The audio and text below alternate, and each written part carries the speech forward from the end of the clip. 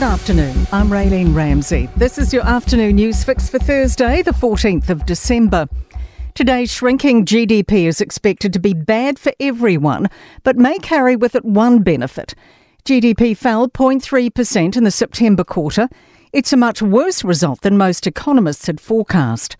Westpac senior economist Satish Ranchod says it may help another economic indicator. A softer level of economic activity does mean that inflation is likely to be lower than the Reserve Bank might have initially thought. We're expecting that inflation is going to start dropping back over the coming quarters. A top cop says frontline officers did an extraordinary job responding to last year's Parliament occupation. The Independent Police Conduct Authorities ruled excessive force was used in 6 instances during the weeks-long protest. Its report also says officers were justified in using sponge rounds on protesters because they were dealing with a riot. Deputy Police Commissioner Jevon McSkimming says in the last day of the occupation it was becoming unlawful. A core number of the people on that final day chose violence as the most appropriate course of action, put our frontline officers at significant risk.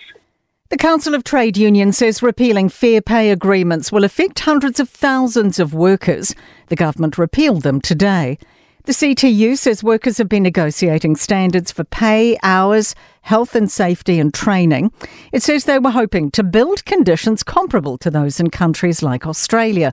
President Richard Wagstaff says FPAs are necessary when it's a race to the bottom. For industries like bus drivers, cleaners, security guards, supermarket workers and so on, there's this competition between businesses for the lowest price and they find cut in price by reducing the cost of labour. Labor is hitting out at the Finance Minister for taking Cook Strait ferry upgrades off the table. Replacing the ageing inter-islander fleet and port infrastructures blown out to about $3 billion. Nicola Willis turned down Kiwi Rail's request for a top-up.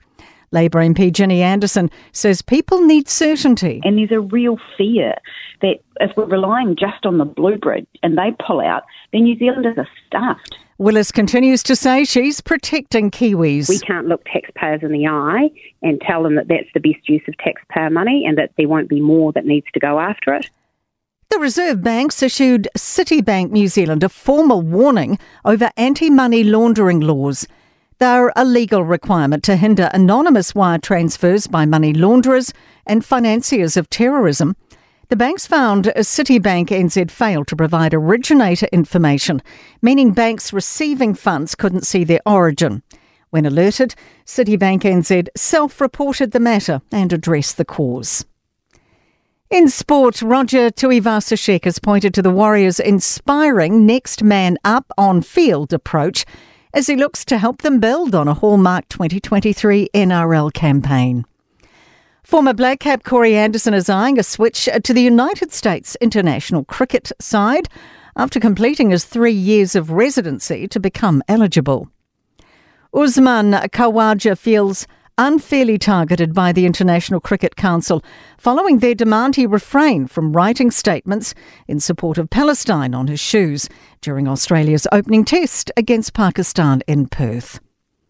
I'm Raylene Ramsey. That is your latest news fix. We'll be back with the next update tomorrow morning from the News Talk ZB newsroom.